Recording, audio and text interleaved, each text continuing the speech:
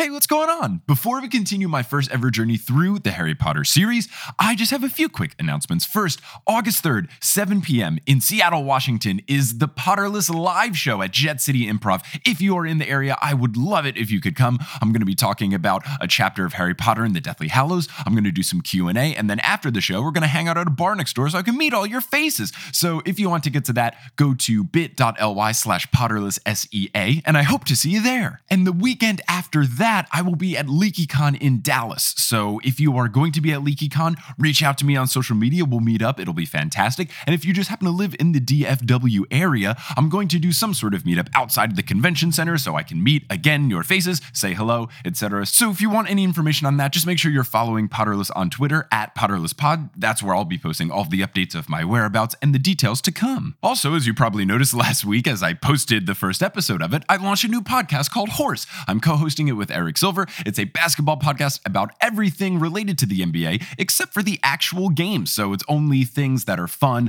like player drama and silly nicknames, all sorts of good stuff like that. So if you search for Horse or Multitude in your podcast app, it'll show up. And if you're wondering what Multitude is, it's an audio collective that I'm a part of with Potterless and Horse, but there's some other amazing podcasts on there like Spirits, which is a drunken dive into mythology and legends, Join the Party, which is a real play Dungeons and Dragons podcast with amazing storytelling and amazing editing, and Waystation, a fancast about the Canadian show Lost Girl. So lots of good stuff there. And if you want more information about any of the shows, just head to multitude.productions. And speaking of people that warm my heart and bring smiles to my faces, we have new patrons to welcome to the team. So shout out to Abigail Johnson, Hannah Noy, Sierra White, Rachel Cohen, Sasha Starr, Claudia Beardzinska, Carol Tenorio, Kaylee Totten, Leslie Ferguson, Mary, Catherine Kibler, Sultan Kara, Pamela Ramirez, Sarah Shackelford, Laura Samila, Nita Gill, Grace, Kat Jones, Neil Kingston, Oliver Boge Wind, Stephen, Vanessa Marie Garzon, Naomi Sharples, Kristen Seif Dowdeter, Anna Sandor, Katie Wells, Ulrike Pelgrim, Gal Tamara Carney, and Cassandra Utas, as well as Sarah Walbrun and Maya, who upgraded their pledge, and a huge shout out to our newest producer-level patrons, Zachary Polito, Gabrielle Medcroft, Jessica Ann, Natalie Jung, Arna Goodnadaughter, Brandy Baldonado, Melody McInnes, Jonathan Swaney, Lexi Vergara. A happy birthday to Kristen Chavez, and to Sandy and Avnish Saxena, your sister Akanksha misses you. They joined the ranks of Leanne, Vicky, Aaron, Erica, Calvin, Sadie, Jesse, Natalie, Deborah, Clow, Alex, Rebecca, Frank, Marchismo, Tori, Samantha, Juan, Jenna, Kieran, Louise, Akanksha, Rebecca, Abid, Caitlin, Benjamin, Rose Marie, Jill, Maria, Maria Lisa,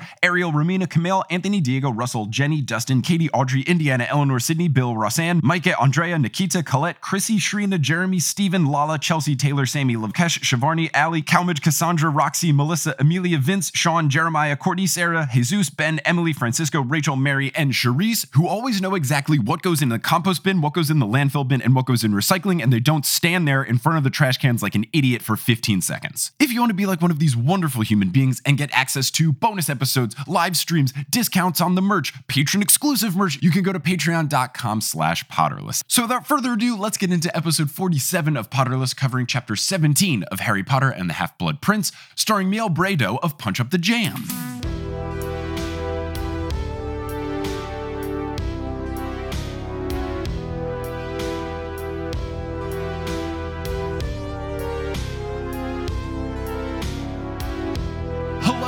And welcome back to another episode of Potterless, the tale of a 26-year-old man reading the Harry Potter series for the first time. My name is Mike Schubert. I am that 26-year-old man, and I am joined by a good old internet friend of mine back from the Vine days. Remember when that existed? Yes. You know her, you love her, you probably remember for the hemorrhoid Vine. It's Miel Bredouw. How's it going, Miel? Hi, good. Thanks for having me. Thanks for being here. I also should probably say that you also co-host a hilarious podcast called Punch Up the Jam, where you and other Vine friend Demi take great songs and then make them better, which is always fun. Hey, thanks, man. It's kind of a crazy thing that we do for fun, and it's so much work. Yes, it is. Man, remember the glory days when all we had to do was point our phone at our faces for 6 seconds and then make dumb jokes, and now we have to work. Although that didn't pay us either, so I mean, no, is it yeah, really that didn't pay us different? at all. Well, I mean, yeah, I mean, I'm definitely happier, and I don't think podcasts are gonna, get bought by Twitter and then viciously murder. thankfully. Knock on wood. Oh, gosh. Yeah, that'd be the worst. So we are going to be covering chapters 17 and 18 of Harry Potter and the Half-Blood Prince, and they're all Slughorn themed, which is very fun. I feel like it's especially appropriate because I live in LA and I'm in the entertainment industry, and it's like Slughorn feels like everybody I have to work with. Ooh, I like it. I got a weird vibe from him from the beginning. Over the course of the episodes of Potterless, I have shit-talked Slytherin a lot because so far, all the Slytherins we've met have been racist. Like, Yes. none of them are good. Nobody's nice. And some people are like, you're so mean to Slytherins. I'm like, name a good one. And then people will tell me Slughorn's good. And I'm reading the beginning of this book. I'm like, no, he's not. This guy's so sleazy. I don't like him.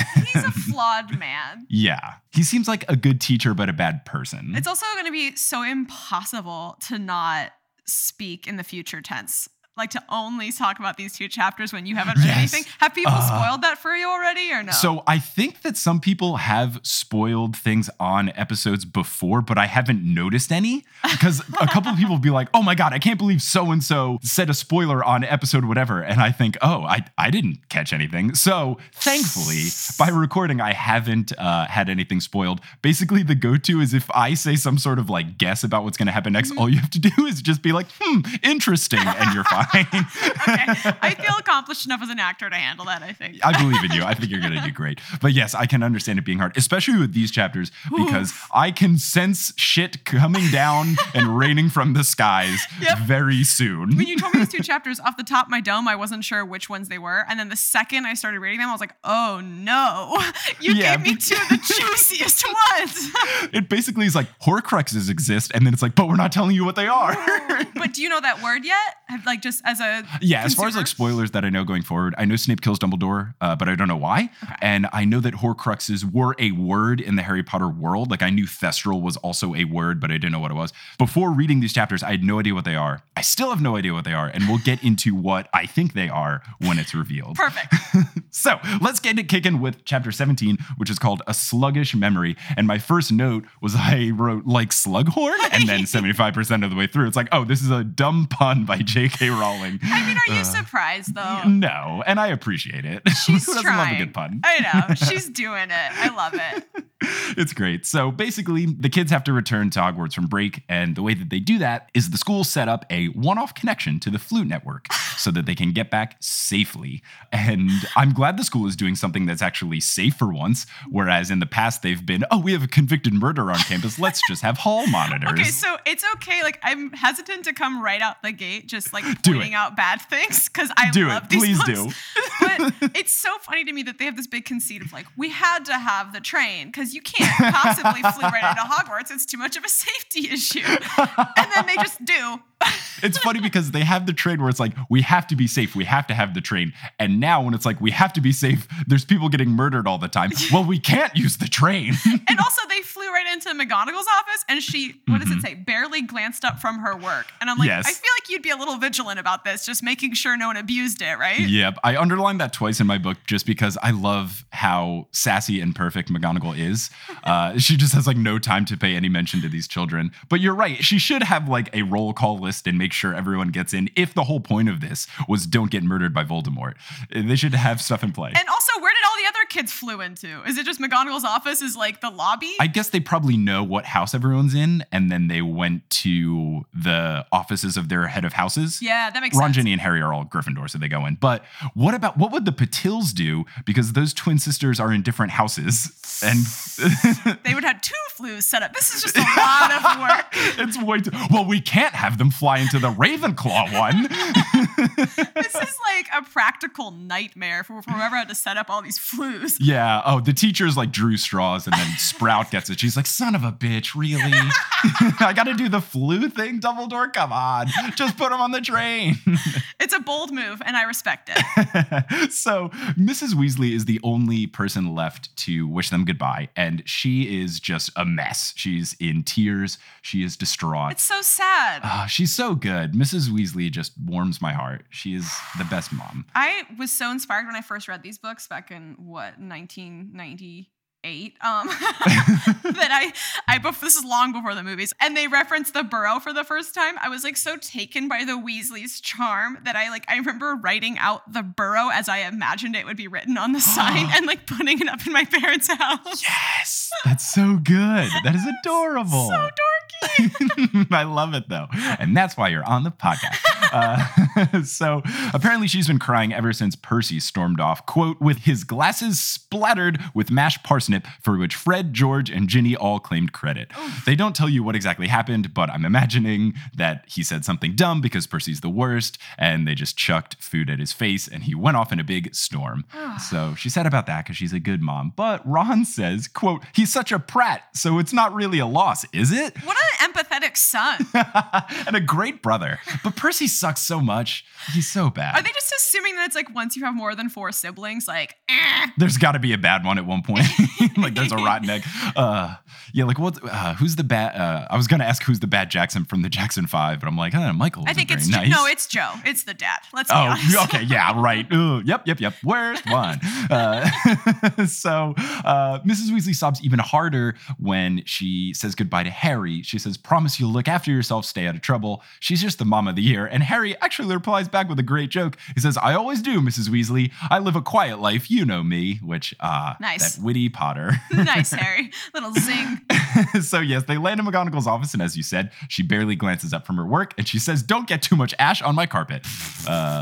Just love her. What a caring person. I'm surprised she didn't like roll out some kind of construction paper situation for the kids to walk across. They're kids. They're going to make a mess. I guess also, can't she just clean all the ash with magic, right? This is really a concern. I'm surprised there's ever ash in her chimney. Yeah. Just whoopity-boo, get that out It's gone. So those three then go to the fat lady painting outside of the Gryffindor common room. Hermione sees them and she yells, "Harry, Ginny," and no one else, clearly pretending that Ron doesn't exist, which I love her dedication to not acknowledging Ron's existence. I feel like the sass of Hermione just continues to grow as the books escalate. It gets bigger and bigger and bigger. And it's like getting to the point where in this one it's kind of mean, but Ron is also a jerk, so it's fine. Yes. But yes, she ignores them, and even she asks, "How was your Christmas break?" And Ron starts to say, "Oh, it's really interesting. Scrimgeour came," and she pretends he hasn't spoken. She interrupts to say, "Oh, I have something for you, Harry." Then the password to the common room for the fat lady painting, the kids get it wrong, but then Hermione knows that it's abstinence because apparently she drank a vat of wine with her friend Violet. The vat of wine came from a picture of drunk monks in the Charms hallway, which raises a lot of questions. So many questions. First of all, does that wine refill after you drink it? Exactly. Second of all, if it doesn't, is there a finite amount of wine for the painting universe? Are you wouldn't it be if you're a 300-year-old painting, sorry, bud, you're too late. Or if you're a new painting and you have wine in your painting that people just bum rush you and take it immediately. I have so many questions about the painting world here. There's also a question of why did J.K. Rowling put this in the book? And also, she had to know that abstinence is not predominantly used in America to refer to abstaining from booze. This is the same woman that uses ejaculate to say yell, so I don't think she's familiar with what American people say. True, I'll give her some credit for that. But yeah, when I read abstinence, I was like, whoa, and then it got late, and I was like, oh right, I guess, sure. She had a loose break. Yeah, getting it on with who's the knight that's really annoying, Sir something with a C. He's the guy. If you think I'm gonna remember some names, you are very wrong. I am horrible with names. I'm literally Googling annoying knight painting Harry Potter.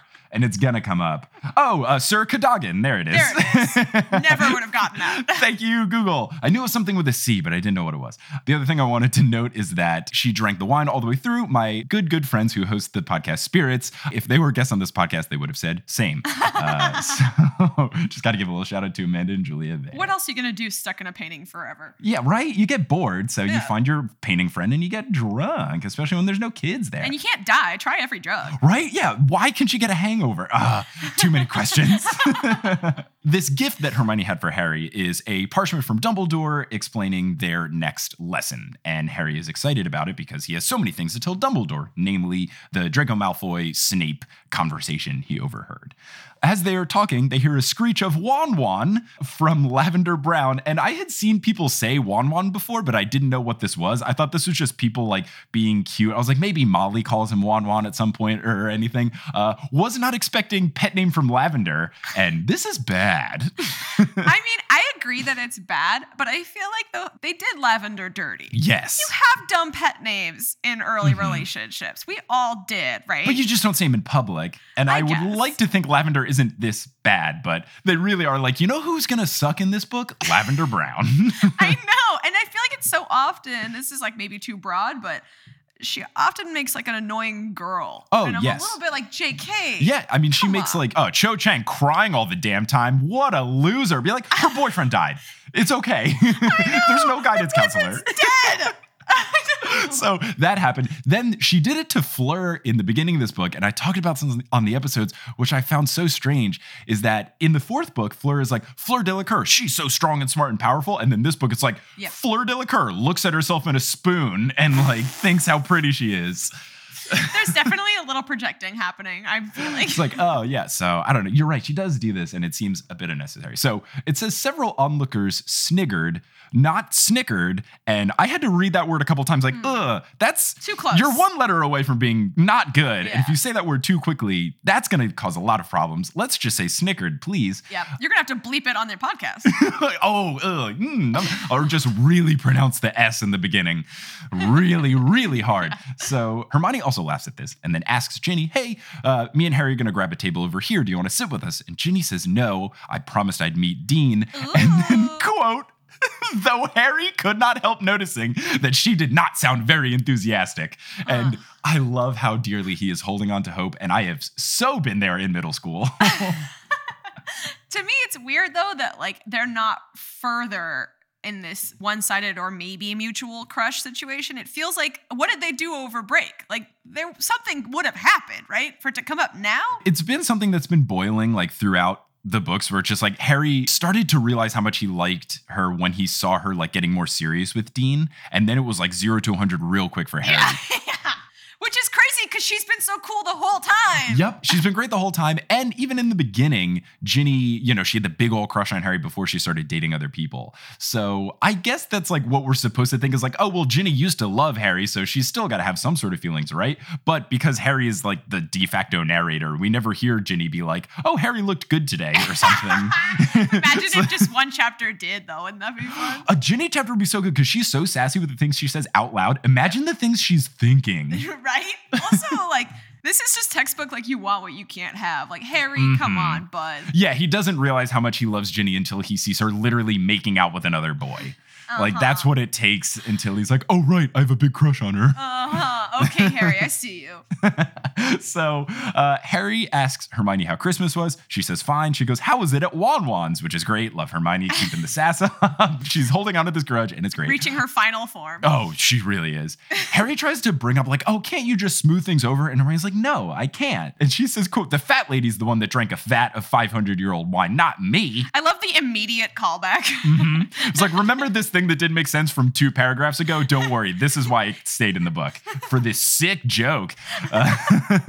So Hermione and Harry start talking about the Malfoy thing. She basically agrees with Mr. Weasley and Lupin that Snape is probably just trying to get Malfoy to say what he's doing. He's not like actually being evil. But Harry.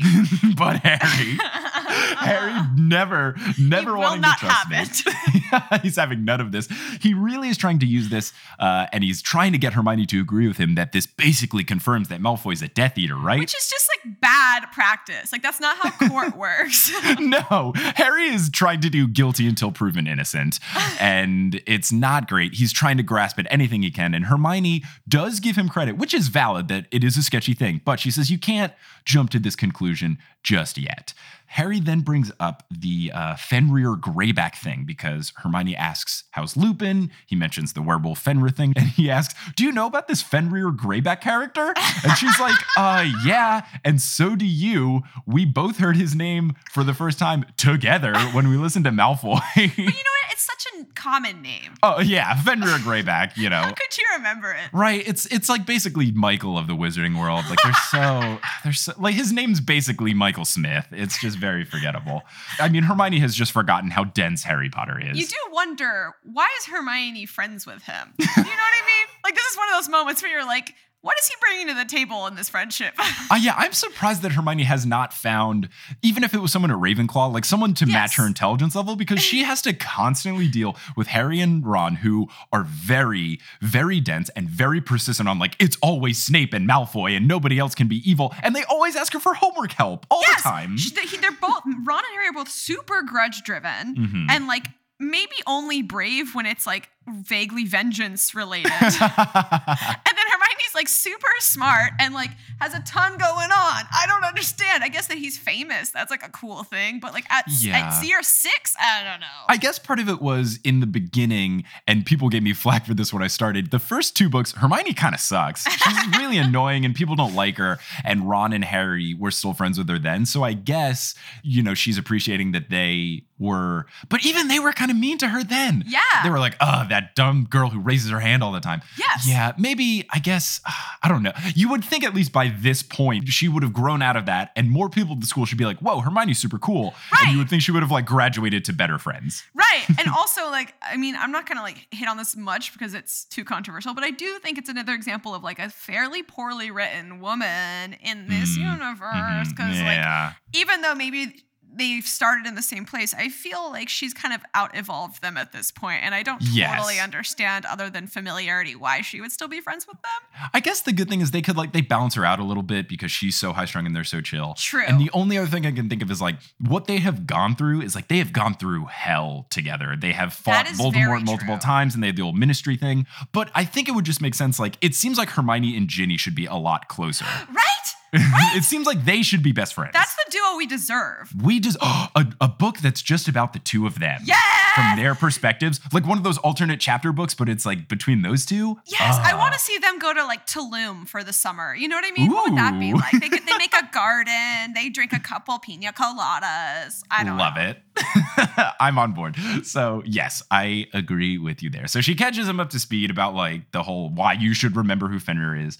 And Harry's like, oh, okay. This means he's a Death Eater, right? And Hermione goes, no, maybe it was just an empty threat. And Harry's like, you're unbelievable. And I kind of want Harry to be correct just because I think the Told You So chapter would be very fun. Yes, true. So like, yes, he's kind of being too much here, but him saying Told You So for an entire chapter would be very enjoyable, I think. A true delight. So he then tells her about the Scrimgeour situation. And then the narrator says, quote, the rest of the evening passed amicably with both of them abusing the minister, which is true friends, spending a whole night together just shit-talking someone that was mean to you. If there's 2 things that bond you, it's 1, trauma, and 2, hating the same people. It's so good. It is the truest form of friendship. So the next morning, the kids go downstairs and they see a sign for apparition lessons. And I have 2 problems with apparition. Okay. First, why is it not apparition? Because they say to apparate, so why is it not apparition? I mean, you're going to have to wait till you get JK on the show. Oh, God, that will be a bad 12-episode series. Like, I've mentioned this before, but if I ever did an interview with her, I would just ask her the dumbest questions. Like, nothing substantial. It would just be the silliest. She'd be like, really? This is what? I gave you an hour of my time and you asked me why I said apparition instead of apparition? I think you got to suspend disbelief for things like that because every word is made up, right? It is. It's just, to me, it just bugs me. But the other thing that is I find annoying is that every time the book writes apparition, they give it a capital A. Which I get is because like we are reading it and we are muggles and this is like a wizard thing, so you have to capitalize stuff. But that would be like every time you were saying, oh yeah, I gotta go drive over to someone's house and it's capital D. Or like I was driving my car with a capital D. Because apparition is like that. Like this is the equivalent of getting your license. Well, maybe it's more sacred there. Yeah, they do seem to be a bit harsh about it. You have to be a certain year and it costs money to take the lessons. Which, by the way, I had to Google if galleons was a British currency. Like, is that real money? I don't know, actually. I'm glad that you had the thought to do that because there were a lot of episodes where there were British things happen. I was like, oh, this is magic. And it's like, no, treacle tart is a British dessert. It's not a made-up magic word. You're exposing yourself as a non-Great British Bake Off listener. Nope, I do not watch. I have seen an improv show based on it, and that is the furthest extent that I know about it, except that people watch it. Yeah, close enough.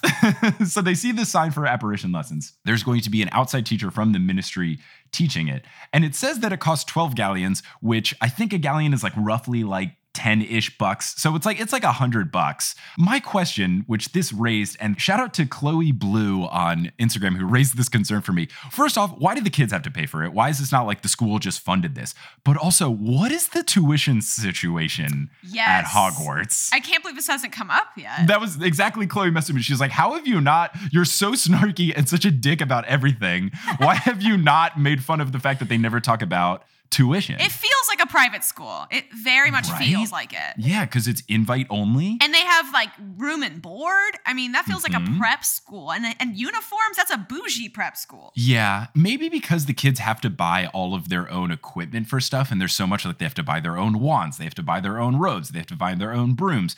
They have to buy, other little things to help them with their classes, like the books. Maybe they have enough funding where they're okay. My hope is that the school gives them like a stipend, because otherwise what? It's like this classist system where if you're not wealthy enough, you can't ever apparate. Like that sucks. Yeah. That's such a massive advantage. That was the biggest thing is I was afraid that we were going to see this lesson and then Ron was going to be like, I can't pay for that. But that would have been didn't. Good. Honestly, it would have been at least like true. And then Harry could go into his, Scrooge McDuck vault of money and then be like, here's 12 galleons. Use my mom's wedding ring. Yeah. At this point, Harry has a giant vault and he also is a homeowner. Yes. Like he owns a home in London. He's killing laid in the shade, baby. He is fine. And he's fine. We will get into later about how all good wizards are hot when they keep talking about Voldemort being hot. They kill the hottest ones, though, for sure. Cedric, too soon. And Sirius, who they call hot a lot. So hot. The only hot one left is Voldemort. Especially now that he's a snake. That nose was, thank God he got rid of it. So much better. So Lavender creeps up behind Ron, puts her hands over his eyes, a cute thing, and goes, guess who, Wan Wan? And my thought, maybe the only person that calls him Wan Wan? She gave herself away, Lavender. That's just like the fucking...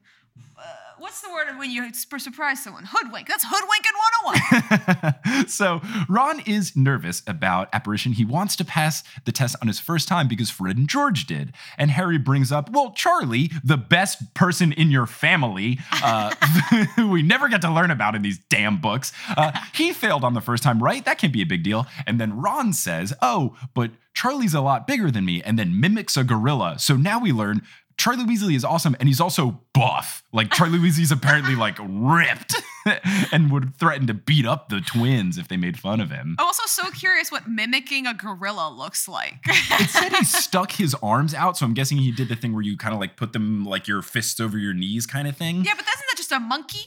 She didn't say a monkey. She specifically said gorilla. Yeah, I always get terrified because there is a difference between ape and gorilla, and I don't know it, and I'm gonna get it wrong, and then someone's gonna be like, actually... I'm not a monkey doctor. Don't ask me questions. I'm just saying that feels like a weird description. I can't visualize that immediately. Yeah, he also could have like beat on his chest or just like flexed his arm or something. I don't know. So Seamus Finnegan talks about how cool it would be to teleport just like that. And then the narrator says, and he clicked his fingers to signify disappearing, which British people call snapping your fingers, clicking your fingers. Fun fact. I double checked this on Twitter with our now newly minted British consultant, Dottie James, who was on the episode that just came out at the time of recording this. So I tweeted her, I was like, do you call it clicking? In all caps with a bunch of question marks. And she said, you call it snapping? Which was the perfect interaction. But yeah, apparently snapping your fingers in the UK is called clicking your fingers, which I thought was very fun.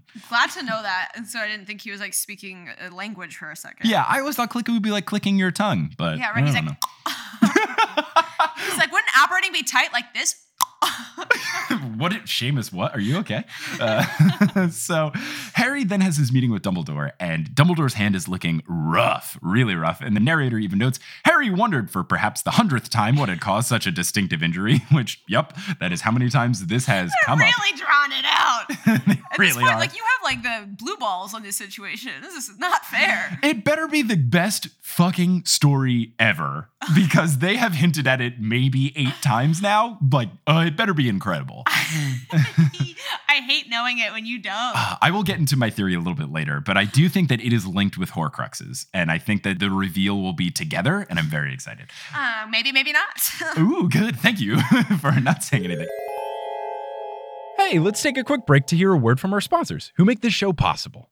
This episode of Potterless is brought to you by Arena Club. Now, if you listen to this podcast, it should be no secret that I am both a sports nerd and more of a traditional nerd. And when you think of these two types of nerddom, there's one thing that links them together, and that is card collecting. Whether you are looking to buy, trade, sell, or display a card collection of sports cards or Pokemon cards, you should check out Arena Club. ArenaClub.com is the place where you can do all of these things. I have recently made a purchase on the marketplace. I got Lieutenant Surge's Raichu, which is my favorite Pokemon, and I didn't even know that there was a Lieutenant Surge version of the Raichu. So that is a card that I now have, and it's not just some digital thing. I can have this card physically mailed to me. So there's a bunch of cool stuff you can do with Arena Club, including their slab packs. If you have ever done any sort of card collecting, you know that ripping packs or repacks can be a zero transparency type of thing where you're just hoping you get some sort of cool card. But what's nice about the slab packs with Arena Club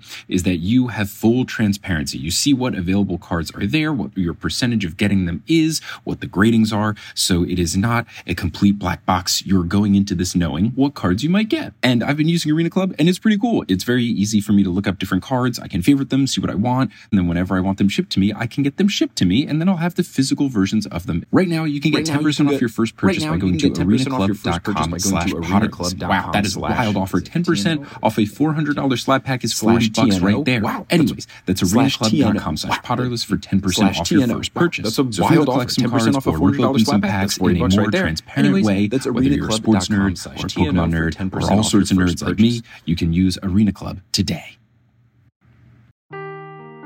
Seeking the truth never gets old. Introducing June's Journey, the free-to-play mobile game that will immerse you in a thrilling murder mystery. Join June Parker as she uncovers hidden objects and clues to solve her sister's death in a beautifully illustrated world set in the Roaring '20s. With new chapters added every week, the excitement never ends. Download June's Journey now on your Android or iOS device, or play on PC through Facebook Games. Dumbledore says that he heard about the Scrimgeour situation. Harry tells Dumbledore that Scrimgeour wanted Harry to tell the wizarding community that the ministry is doing a wonderful job. And the book just says, quote, Dumbledore smiled, which I think is just a great response of being like, huh, cute. I'd be interested how many times Dumbledore smiling is mentioned in the books, because I feel like it's not often. Yeah, and it's only for like sassy stuff. It's never like Dumbledore was happy. It's always Dumbledore was being cheeky. So he smiled. So apparently Fudge had the same idea, and Scrimgeour wanted to implement it once he took over the office. And that is what the big write-up about Dumbledore and Scrimgeour arguing that took place in the Daily Prophet was about. And to that, Dumbledore says, quote, the Prophet is bound to report the truth occasionally, if only accidentally. Ooh, little burn. Little burn there. Harry says that Scrimgeour called Harry Dumbledore's man through and through. And Dumbledore says, oh, that's preposterous. That's very silly. And Harry goes, no, I agreed with him. And then Dumbledore tears up and says, I am very touched, Harry. Which, oh, great. Now I'm crying. Also, can we talk about that? It's so sad to me that Dumbledore is what, like 115 at this point? Something How many like that. students has he had? Like, you can only imagine thousands, if not like tens of thousands. Yeah. And so it's like, if one student being like, you're the man, makes him cry, like, what is missing in his life? Like, he needs more love. I think it might just be more of the equivalent of the president tried to say something mean to you about liking a friend and you didn't back down. Yeah, maybe that's more it. It just made me so sad. I was like, somebody gotta love this man. But Dumbledore is kind of easy to cry because he did tear up about how much Harry was going through when he was like, oh, that's why I didn't make you prefect. But Harry never should have been a prefect ever. Harry breaks way too many rules to be a prefect. So don't cry, Dumbledore. He's like a bad boy. Yeah, he's mischievous. He does things he's not supposed to all the time. He's probably leading the league in house points lost for Gryffindor. Right? And I will again bring up that, reframe this, Harry might not actually be a good dude. Like, genuinely, what do we have to go off of other than him fighting Voldemort? That he's a good guy. He hates people without real cause. Like, that doesn't sound like a good dude. He's not the nicest, for sure. I'm just trying to plant some conspiracy theories in your brain. I mean, it's good, though. No, it's something to, like, consider. But I think it does make him more interesting is that he's not a perfect hero to follow. Because it would be very boring if he was just nice all the time. Oh, can you imagine? And Harry smiled. And that's just every time he responds to something. Malfoy was mean to Harry, and Harry walked away because he didn't want to give Malfoy the time of day. Malfoy only wanted to get a reaction out of Harry, and he wouldn't give it to him. And Harry said, "Hey, Malfoy, how are things at home?" Harry decided to bake a cake for Malfoy. Maybe that would cheer him up. I will say also, it concerns me that Harry stares at his knees once he realizes Dumbledore is, like, maybe crying. Because I'm just like, hey, give him a hug, man. Yeah, pat him on the shoulder or something. Like, console him. Don't just pretend you don't see him. It's so weird. It's very weird. It's a strange reaction. Harry tells Dumbledore about the Snape Malfoy thing, and Dumbledore basically says, oh, that's not of great importance. And Harry gets very upset. Big surprise. Yeah. Harry's like, did you not hear what I said? Did you not understand what I said? And Dumbledore says, quote, yes, Harry, blessed as I am with extraordinary brain power, I understood everything you told me. Sass is real. It is very, very real. And I get that what Dumbledore might be trying to say here is I already know about all of this. You're not giving me any new information. And I think he's got to have a bit more peace of mind to know that this is going to make Harry really mad. Well, and Harry's a child. Yeah. Like, he's not a patient person. He's a child. He's a teenage boy. He is.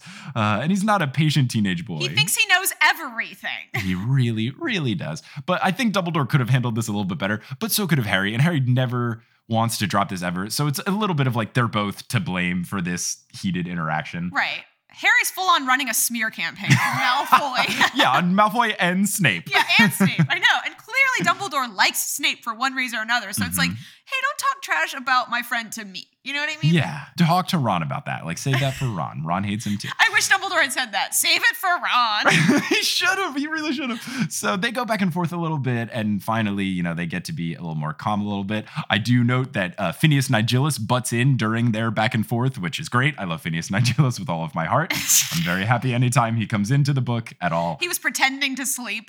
Yeah, he's classic Phineas. So Dumbledore reveals that the point of this meeting is to go over 2 memories. And he says that they are the 2 most important that he has stored up. In the same day, too. That's like a big day. Yeah, it is a big one. So Dumbledore gives a bit of a preface about Voldemort, kind of like Tom Riddle's beginning years at Hogwarts.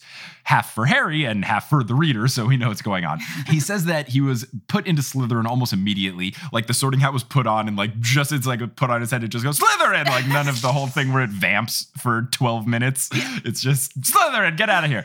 Apparently Tom Riddle was very happy about this. He parcel-tongued all over the place, looked into Salazar Slytherin's history as much as he could, and the teachers loved him because he was talented and charming and good looking according to the book. Like that was a justification for why teachers liked him. I mean, but that's true, though. Very weird. Is it? Do teachers like the hot kids? Well, no, I think there's a difference between like the kids that are known as hot and then the kids that are incidentally hot. Okay. Does that make sense? He's just like, I guess like his face is pleasing to look at, so you don't mind talking to him. And he's a good student. Yes. Yeah. In my experience, teachers prefer those kids. Okay, the good ones. I find it strange that J.K. Rowling brings this up a lot with wizards. It's just, you know, the ones that are good at magic also happen to be very attractive. We get it a lot with Sirius. We get it a lot with Voldemort. And I don't know. It seems like something that is kind of unnecessary. It is odd, for sure. I guess it's not that big of a deal. It just seems weird. Yeah. I mean, she definitely has some heroes that are like not great looking. Like Mad-Eye Moody is not a good looking man. And he's a good guy, right? True. But other than Voldemort, it seems like all of the bad guys are ugly and described that way, right? Yeah, all the mean people look gross. Yeah. It's a little bit of like a Disney situation. Yeah, exactly. Until Disney made Frozen, because that dude, he was good looking, and then plot twist, he's mean. They were inspired by Voldemort. Yes. Dumbledore said that Voldemort was always very guarded around him, out of fear for revealing his true identity to him. Dumbledore then goes on to talk about his crew, most of whom basically come on to be the Death Eaters. He's kind of just got he's got like an entourage around him. Which is so funny to recontextualize the Death Eaters as just like a little high school gang. Yep, they're a high school clique that, it's like that group of high school friends that still like hang out all the time together. Yeah. And they were like, we're going to pants Arthur Weasley today. And that escalated into murder and genocide. Cool. The way you're saying this makes me think that it's like, for a while, they were just the guys from Jackass until they became evil. What's up? I'm Antonin Dolohov, and this is Pantsing Arthur Weasley. Let's see. My favorite things: Slim Jims, Trapped, Monster energy drinks. I drink 5 a day. My heart is in bad condition. I would love to see like the early years here. Obviously, we know Voldemort was up to serious bad at this point, but were all the other guys? I don't know. No, they were. What's up with that Voldemort guy? I don't know. Let's make fun of this kid. Let's go pour Slurpees on the kids' homework. He cites a few, quote, nasty incidents, and he says one of which, as you know, is the Chamber of Secrets, which resulted in the death of a student. It's like, I don't think that qualifies as nasty incident anymore, Dumbledore. Somebody's dead. That's I think tragic that might be incident. That's a bit more serious. Yeah. So Dumbledore had to work very hard to get these memories about Voldemort. Basically learns that Voldemort is obsessed with his parentage. He searched the school far and wide to see if there's any mention of his father, who he believed was a powerful wizard. Eventually realizes that he never went to Hogwarts at all. This caused him to abandon the name Tom Riddle, because he was named after his dad, and just go by Voldemort from then on out. And can you imagine a teenager in the class be like, actually, I go by Voldemort now? Like when they're doing roll call? I can imagine it because I saw Ladybird. The same thing. It's the same thing. Shit. Man. Yep. Right? He's like, excuse me, guys, a quick announcement. Today and every day forward, it's actually Voldemort, and please don't call me Voldy. Thanks. It makes me think about that Soul Calibur character. I think his name is Voldo. They look very similar also. Okay, I've not played Soul Calibur, but I believe you. It's basically bad Street Fighter. Listen, it was the 90s. Don't worry about it. Oh man, Soul Calibur Twitter is going to be really mad about this episode. Well, it makes me wonder, like, I wonder if Voldemort played it. That timeline doesn't make sense. Yeah. If anything, he was like, oh yeah, I love Miss Pac-Man. So after thorough research, Voldemort discovered the existence of the Slytherin surviving line and then went to find out about the Gaunt family. After giving this preface, Harry and Dumbledore go into the pensive. They are back at the Gaunt's house, and it is rough. There's just mold and mildew everywhere. It's super gross, and there's a man inside with so much hair over his head and beard that you can't really see his face. So, yum. He needs a visit from the Queer Eye guys. Right? Oh my gosh, that'd be so good. Like, oh, you've got mold all over your house. Let's fix that. Also, Henny. Haircut. The door opens, and it's young Voldemort, and again, he's described as handsome. The person who eventually learned to be Morphin just screams, "You!" and starts to charge at him. Voldemort says stop in Parseltongue, and Morphin is very surprised that he can speak Parseltongue. And also, there's a fun note where in the books, when they speak in Parseltongue, it's always in italics. So I always mention them saying everything like kind of sassily when they say it. Stop! What? You can speak Parseltongue? Yes, I know how. Who are you? You kind of look like that muggle. But then the outside perspective, they're just like back and forth to each other. I think I like your read better, and I think you should continue to mentally voice it that way as you go through. It's going to be very fun. That it's the sassiest conversation. So they have a bit back and forth, and we have this great moment where Morphin thinks that Voldemort is Tom Riddle, but something is wrong because, quote, "You look like him, Riddle, but he's older now, isn't he? Older than you look." He just like can't piece together that sometimes people have kids and they look like them. Are there no spells to make yourself look younger? I actually don't Like there know. must be like wizard plastic surgery that's just like a spell, right? Or like a potion. There are some wizards like Tonks who are able to change their appearance, but it's usually just like hair color and stuff like that. Yeah. So maybe there is some sort of rule, like some wizarding inherent rule where you can't anti-age because people would just do it if they could. Yeah, they do it here with fillers. Like, what a market they're missing out on. Just like make a single potion that restores your like lack of wrinkles. You're good to go. $1 billion market. I'm just saying that doesn't seem that absurd to me. He's like, but wait, you're too young. Like, it's magic. There's gotta be some magic. There should be. But then it should be like plastic surgery where like it can look okay, but then 10 years later it just like looks really bad and it doesn't age well. As the potions developed, they got way better at it. Yeah. Mm-hmm. So Morphin hates Tom Riddle Sr. for the whole Merope, however you pronounce her name thing, because apparently Tom Riddle Sr. robbed them of the locket before she ran off. So this is when Tom was still under the love potion. And then the memory kind of fades to black, and Harry asks Dumbledore, what's up? They leave the pensive, and Dumbledore says that is because that's all Morphin remembers. So what we basically learn is that Morphin just woke up the next day with the ring gone and the Riddles, so Tom Riddle Sr. and his parents, murdered across the street. And here is my big question. Why the fuck did the Riddles not move? What are you doing? What? Like, Tom Riddle Sr. learns about all this. Oh yeah, I was put against this like crazy spell and had a bunch of years of my life deleted by this witch and her entire wizard family. They're very evil and they live across the street from us. Wow, they just stay there? Are you kidding me? Maybe it was like a turf war. They're like, this is my place, man. I'm not moving. I'm not moving either. We're only mortal enemies across the street from each other. When they described this, I could not believe it. It's a little too convenient, for sure. But I mean, again, if you do this to the books, like, it happens over and over and over again. It's so stupid. Why did the Riddles not move?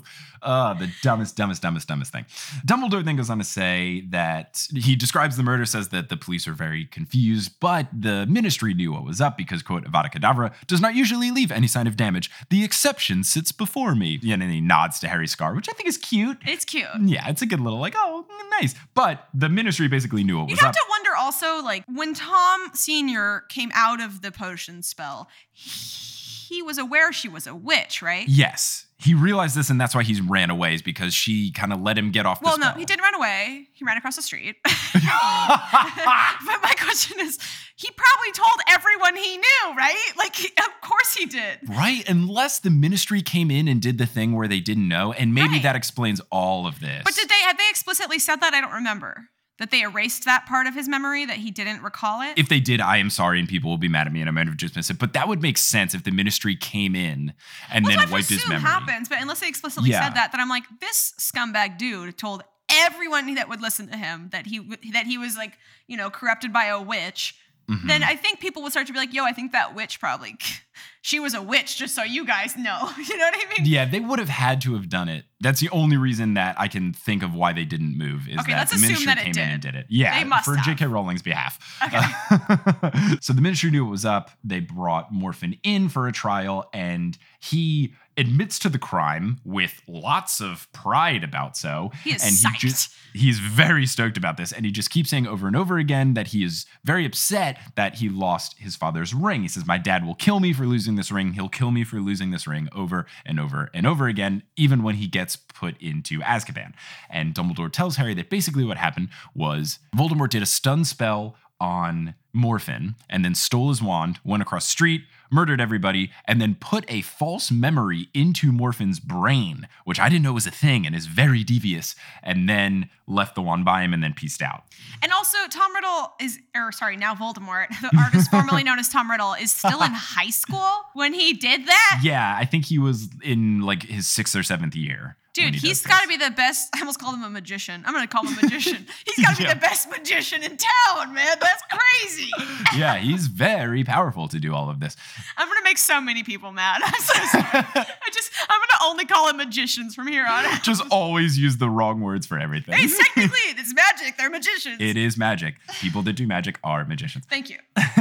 So the reason that the ministry did not know that Tom/Voldemort did all of this is because the whole detect magic thing that the ministry knows, like when Harry got caught with it before when he used it at his house, is because it's just location based. They know where magic happens, but they don't know who does it, which is very convenient, but is something that is backed up by J.K. Rowling, because in the second book with the whole Dobby thing, when he raises up the pudding thing and then Harry gets in trouble for it, even though Harry didn't do it. So it does make sense, and it's something she set up. So I'm not going to give her flack for like making this up on the spot. She planned this. She did set it up, but it is confusing to me since they have such like oversight on like everyone gets their own wand. I just feel like it's got to be a little bit like each wand has a serial number and yeah, like gun bullet stuff is supposed to be. Yeah, a little bit. I guess it's just we learned that the ministry is very poorly run throughout the books, so we can just chalk it up to that basically. I mean, any federal bureaucracy like that checks out to me.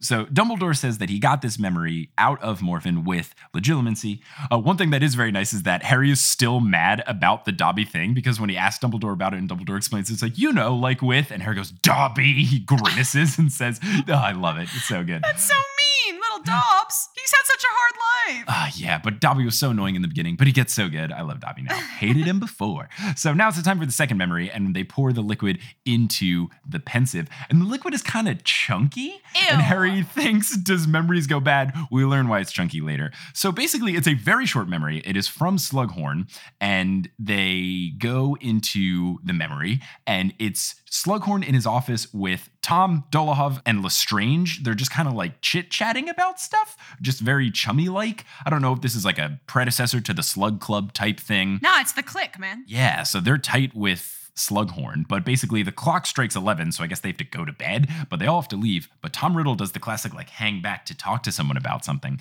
and then he asks Slughorn about Horcruxes in a not very discreet way. And this finally, it's the first time that I have read the word Horcrux. I knew the word existed, but this is the first time that I read it, and I am so ready for shit to hit the fan. How does it feel? It feels good because it's something that has been, I feel, hinted at so long and like dangled in front of me, and now I might finally get to learn what they are, but not in this chapter or the next one. We don't get to know what they are. I'm so sorry. It's all good, but it's a fun little thing. Here's basically what I'm thinking as far as it is so far. I don't know exactly what they are. Yes, I would love to hear this. I do think that they are physical objects. I think that they somehow either like make Voldemort stronger or something, because obviously if he's interested in getting them, he wants to become more powerful. So I'm thinking so it's like maybe like charms or something?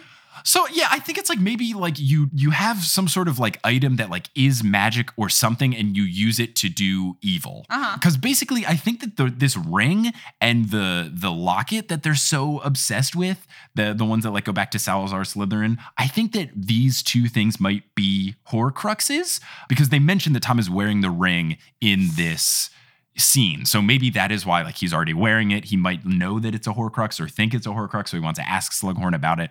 So I think that basically they are physical items. I think they're very evil, and I think that they make Voldemort stronger. And I also think that that is why Dumbledore's hand is burnt, because I think he's like doing something to destroy them, because Dumbledore got the ring and the necklace and then they're like not here anymore. In the book they were there and now they're not. So I think Dumbledore's doing something to destroy them. Okay, so Dumbledore would be destroying them because he doesn't want them to fall into the wrong hands or something? Yeah, I guess that's what I'm at so far with what I know. Is like, I think it's like if Voldemort has the Horcruxes, so maybe it's like destroying the Infinity Stones so that Thanos can't get them.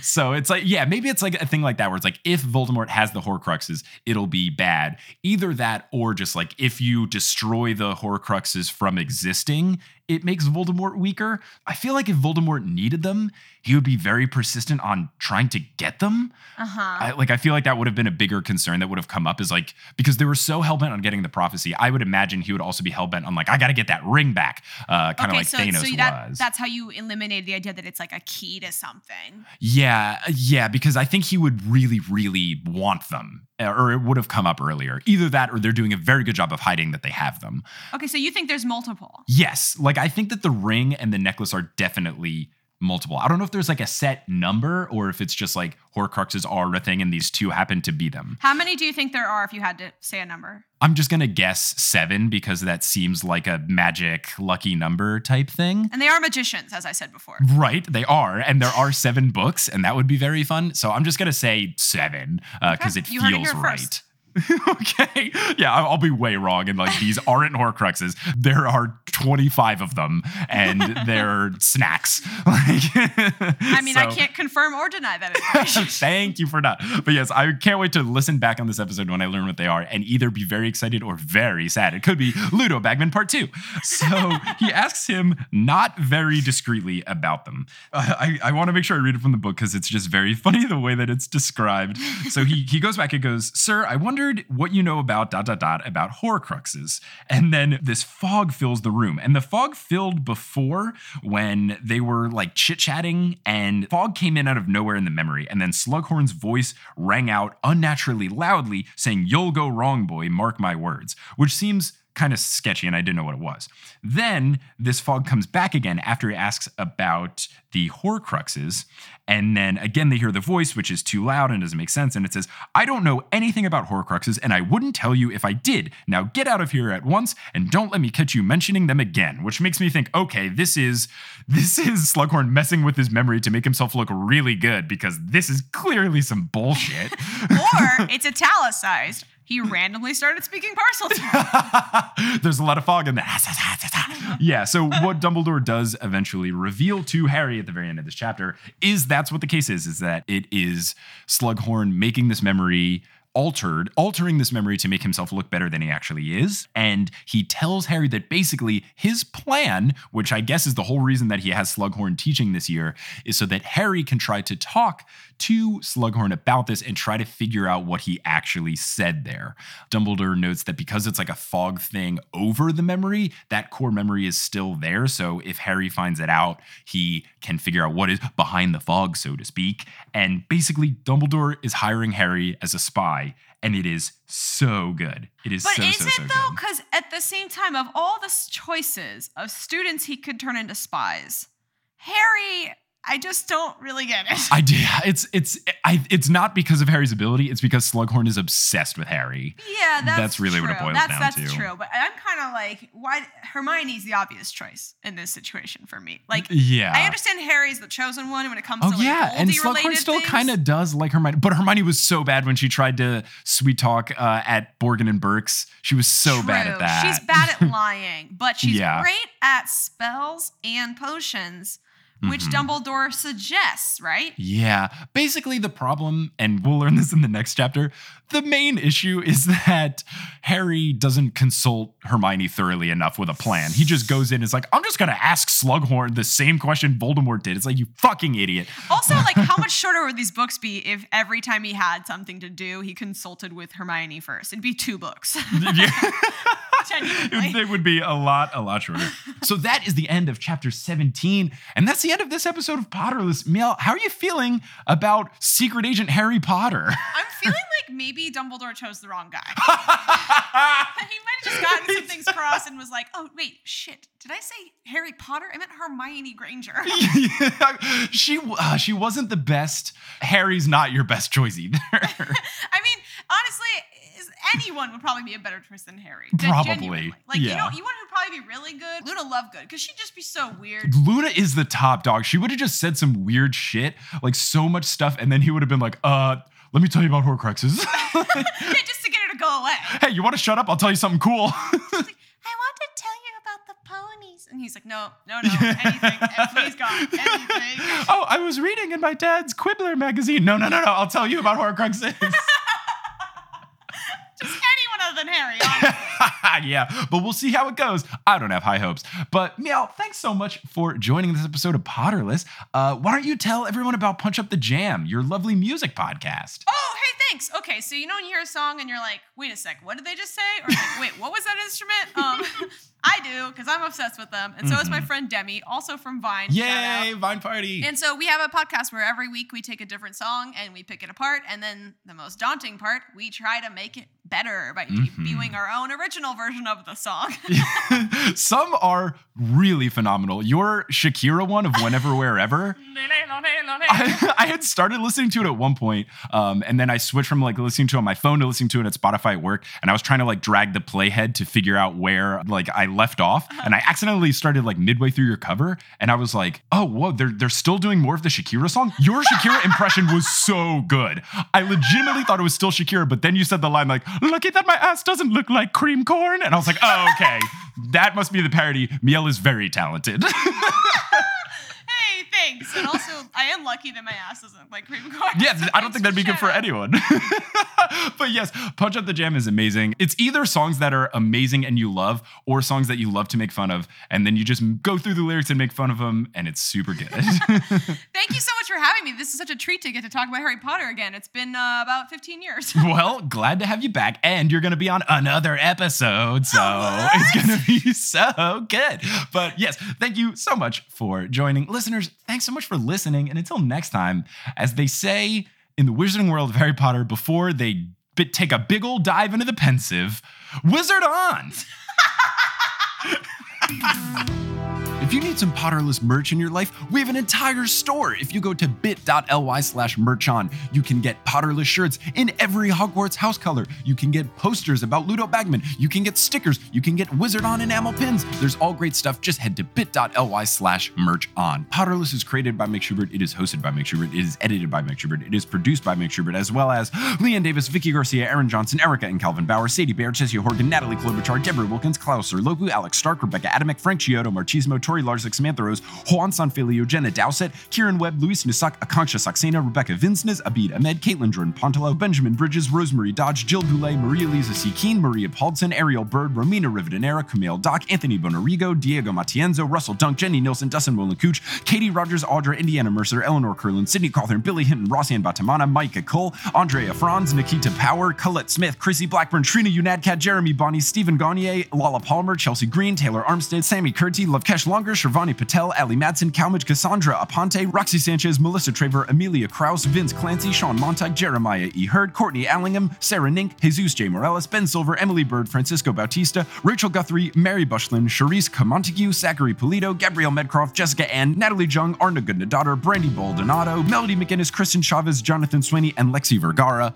Web design by Kelly Beckman, and the music is by Bettina Campamanes. For any and all information about the show, head to potterlesspodcast.com. You can find us on any of your preferred podcasting apps, including Spotify. Just search for Potterless. And you can find us on social media. Twitter is @PotterlessPod, Facebook.com/Potterless, or Instagram.com/PotterlessPodcast. Again, thank you so much for listening. Thank you so much for sharing the show with your friends. It is honestly the best way that you can help us out. And until next time, as they say in the wizarding world of Harry Potter, Wizard on!